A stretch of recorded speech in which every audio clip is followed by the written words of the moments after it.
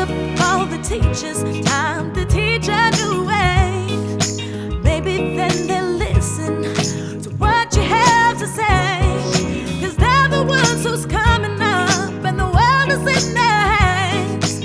When you teach the children, teach them the very best you can. Hello and welcome back to the Teacher's Cup of Coffee. Hope everybody's had a great first couple weeks of school. Everybody's settling back in. I'm sure you're really excited meeting all your new students, sort of getting the ball rolling again. It can be a really exciting time of year.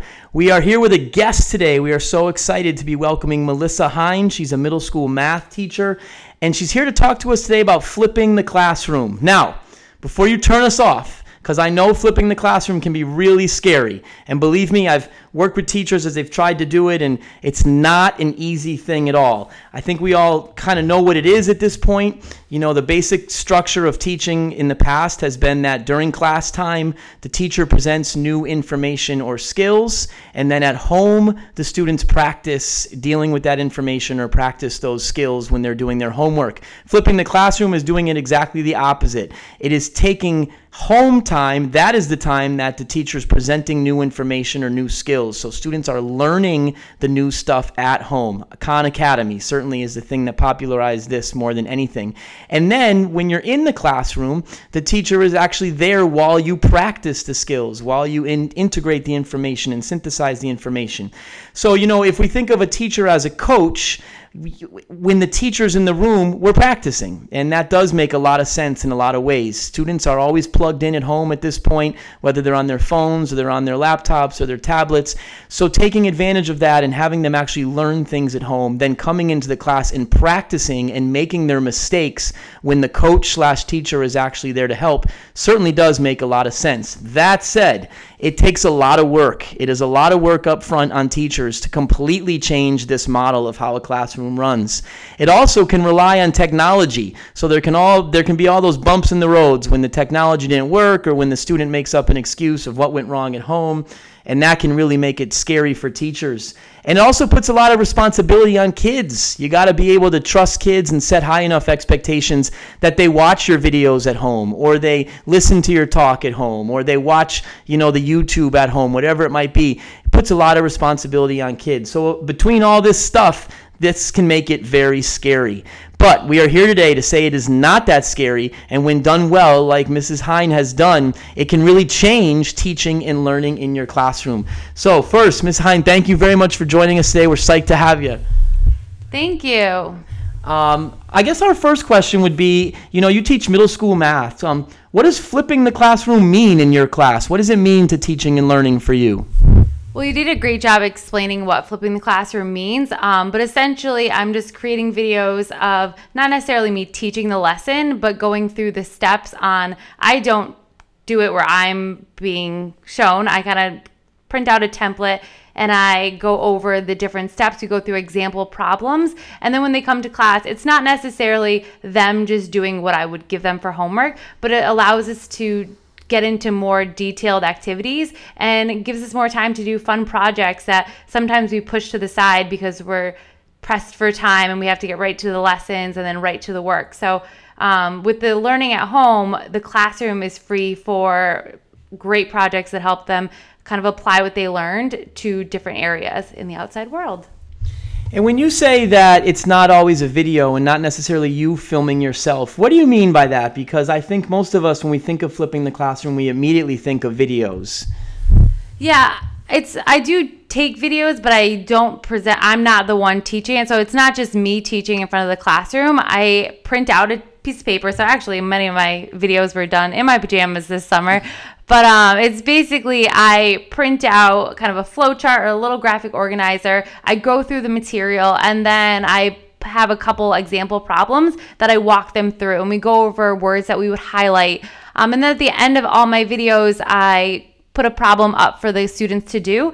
And that was actually their request, because what was happening when I first implemented it was they weren't sure if they understood it, and they would come in, they thought they did, and they would come in and then you'd be like, oh no, I actually don't think I knew what I was doing. So by putting a problem at the end, it helps them figure out what don't I know still and what do I need to go back into the video to review. And then it just helps them kind of help them understand, help them realize what they understand, and know that they can apply it. So it just hits the basics, and then As they're doing this at home and then they come in the next day, like, first of all, I love that you said kids gave you like ideas on how to improve it, because I think that definitely demonstrates how effective this has been in your room if they're opinionated about how to make it even better.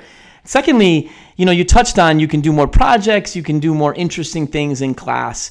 But just talk a little bit more about that. How has it really changed what's going on? Because you taught for a while not doing this, and now you've taught for a while doing it. How has it really changed what's happening during class time? It just gives us so much more time to do the different activities. So when you walk into class, I have 70-minute classes, so I do have a solid chunk of time. But in the past, I would spend 30 minutes maybe going over the lesson. I had an interactive notebook at a point in time, and then I would spend 30 minutes gluing notes in. So they have the notes at home because part of their homework is to watch the video and take a couple sentences of notes. So I'm not giving them the notes, they're taking the notes. And then when they come in, we still have a do now just to go over everything, ask questions, because obviously they're still going to have questions. They're not going to learn everything in a 10-minute video, but we can go over those things, but that only takes about 15 minutes. So then we can get into activities, word problems that they definitely struggle with, that they need additional help with, and just having 3 days to do projects of their choice. So it's been great just to have extra time to do the things that we often push to the side. That sounds like a really good product of this, right? Because you're kind of blessed versus among a lot of us with 70-minute blocks, but especially in math, like you can still eat so much of a percentage of your class just on teaching and explaining and modeling. And then you have all the best intentions to sort of rotate through some different activities, and it just doesn't happen. So I can see why this would really change teaching and learning in your class. I think we're all probably intrigued by the fact that you're able to do a lot of this in your pajamas. So what technology do you use to do this? What did you have to get good at to make this work? When I first started, I literally just used my iPhone and kind of held it with one hand and wrote with the other hand, and just right from my iPhone, uploaded it to YouTube. And then as I wanted to make my videos a little bit better, I did buy a GoPro, and now I upload it to iMovie and edit it. But it's a learning process. So the more skilled you get, and now that I have a bigger goal of what I want out of it, I kind of upped the technology. But when I first started, I really didn't know what I was doing. I just knew that I needed to create a video, and my iPhone has that ability, and I needed a way to share it. And so I shared it with YouTube, and I can also post it right onto Google Classroom. But I like it going right to YouTube because I know it's there. And then it's nice because other students, it's kind of like Khan Academy, maybe someone else will come across it. So I don't want to just put it on Google Classroom. I want it out there for others to see as well. I find that fascinating that you were able to start such an effective thing just by taking a video on your iPhone and figuring out how to get it to YouTube. That's awesome, and that's like the baby steps that have to happen. A huge part of this, of course, is how parents and families sort of buy into it. I imagine there were some challenges there. What have you done? What have you done to work with parents and families and sort of get them to understand this new model of learning math? I pretty much presented it the same way I did to the students. I sent out monthly newsletters. So in my January newsletter, when I first implemented this, it kind of broke down what is a flipped classroom and why I'm doing it. And then it's just important to continue to stay in touch with the parents, because sometimes I've had cases where students don't have technology and they weren't upfront with me about it. So talking with the parents helps me get on their level and understand, okay, let's find a plan for the student to watch the video if you don't have access to the internet at home. Also, I've had a couple of parents take their kids' electronics away when they were misbehaving, and then all of a sudden the kid was like, no, I need it to do the homework. And I just had to kind of be honest and be like, yep, they do need to to watch the videos. But I had to, contact parents and be like, what's up? I'm not getting homework from your child. Is there something going on? And it ended up being, I took away his electronics. I didn't know he needed it. So I had to reinforce the idea, yep, they do need their electronics, but just for 15 minutes. But there's some, even though I sent home newsletters, there's still some parents that didn't know what was really going on. So you just have to stay in contact with them, especially if a student isn't bringing in their notes or they're not watching the videos. Try to get to the bottom of it. So communication with parents is super important so that they're on the same page as you. Did you put anything in place in the beginning, especially for the kids that walked in and hadn't done it at home? Because I think a lot of us, when we think about flipping the classroom, we get worried that, okay, we have 25 kids, 19 of them do it. What do we do with the 6 that have no idea what we're talking about? Oh, yes, that was my biggest fear, and it is still a challenge. But the students don't like coming to class not knowing what we're doing. So they actually want to watch the video. And I try to just tell them, you can come to my class in the morning to watch the video if you missed it. So just if you wake up in the morning and you're like, oh no, I didn't watch Ms. Hines' video, there's other ways that you can still learn the material before class. You just need to be proactive. And as long as you're proactive, you'll come to class prepared and get your notes and your credit, and you'll know what you're doing. And I think that's the biggest thing, is it's not just a homework grade. It's just you want to come in knowing what you're doing. But there are times that students don't come in without watching the video, and other students help them, and we go through the do nows, and they kind of learn throughout the lesson. But then I ask them to go home and really try to watch it again, or maybe stay after and watch it. So it's just a group effort, but you just can't let the fears kind of step in the way of going through with this. I think that's an awesome point about the group effort, and I love hearing the story of students sort of taking it on their own to make sure they get this done. And it's, I think it's probably what you said. It's like a lot of other things in our classroom where at first it's kind of different and weird, but then when we cater our teaching to the type of learning that students want, they're going to want to get it done. And as soon as you had them wanting to get it done, you probably didn't have to worry about much anymore because it was part of the learning that they liked. So one more question. This is a big undertaking, of course, but it's a worthwhile one, and your stories have really helped me believe that as well. But for someone who is interested in trying this, what are your suggestions for the first couple simple steps? Where do we begin to just take our first leap of faith into this world? Just try it out. Just videotape a lesson. You don't need to be in it. Find what style works for you if you want to be in it. I know teachers that kind of put up a little, they post their phone somewhere and they're in the front of the classroom teaching the lesson as if there were students there. That's not my style, but that may be somebody else's style. Just try it and play around with it, and don't be scared. Don't let the fears kind of deter you away, because ever since I implemented it, the feedback has been great. The students love it, and the parents love it too, because they can rewatch the video over and over again. And we all know that students learn at a different pace. So if you're just standing in the classroom teaching, you're going to have to repeat yourself over and over again if a student missed it. Whereas if you record it and you let them watch it at home, if they space off, they can just rewind the video and watch it again. So it saves you from having to repeat yourself over and over again.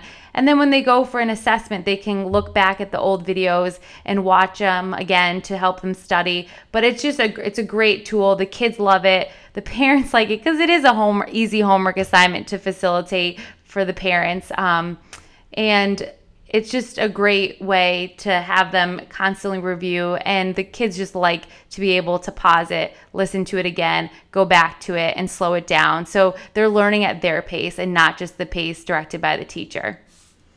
I think you said so many things that are so meaningful to us moving forward on doing this, and I think that this certainly is a type of learning that kids clearly in your room are engaging in, and just makes a lot of sense. I mean, if a student goes home and doesn't understand how to do a math problem, it doesn't matter if they have 30 to do. They're going to keep not understanding. Whereas if a student goes home and has access to videos of their teacher re-explaining what they're trying to do, it just gives them so much ability to keep watching it over and over until they understand it, until they get it. And I got to be honest, I bet you have some parents watching your videos as well, because I know in the world of math, a lot of parents say they don't understand the new way to do math. And so having videos at home of how the teacher expects students to be attacking problems certainly brings a lot of value.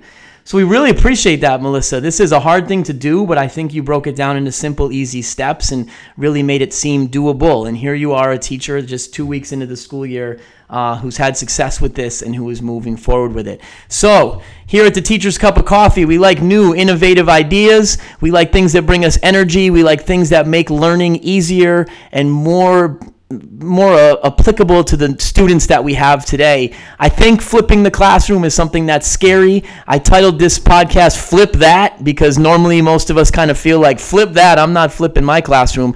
And I think it's important to think about what we learned today from Melissa and to just think, we don't have to flip the whole classroom right away. Just flip one lesson. See what happens if you flip one lesson, see what happens to learning, and then as you get more comfortable with the technology and the new routine, dive in more and more until you might find exactly what Melissa has found, which it has completely changed teaching and learning in her classroom.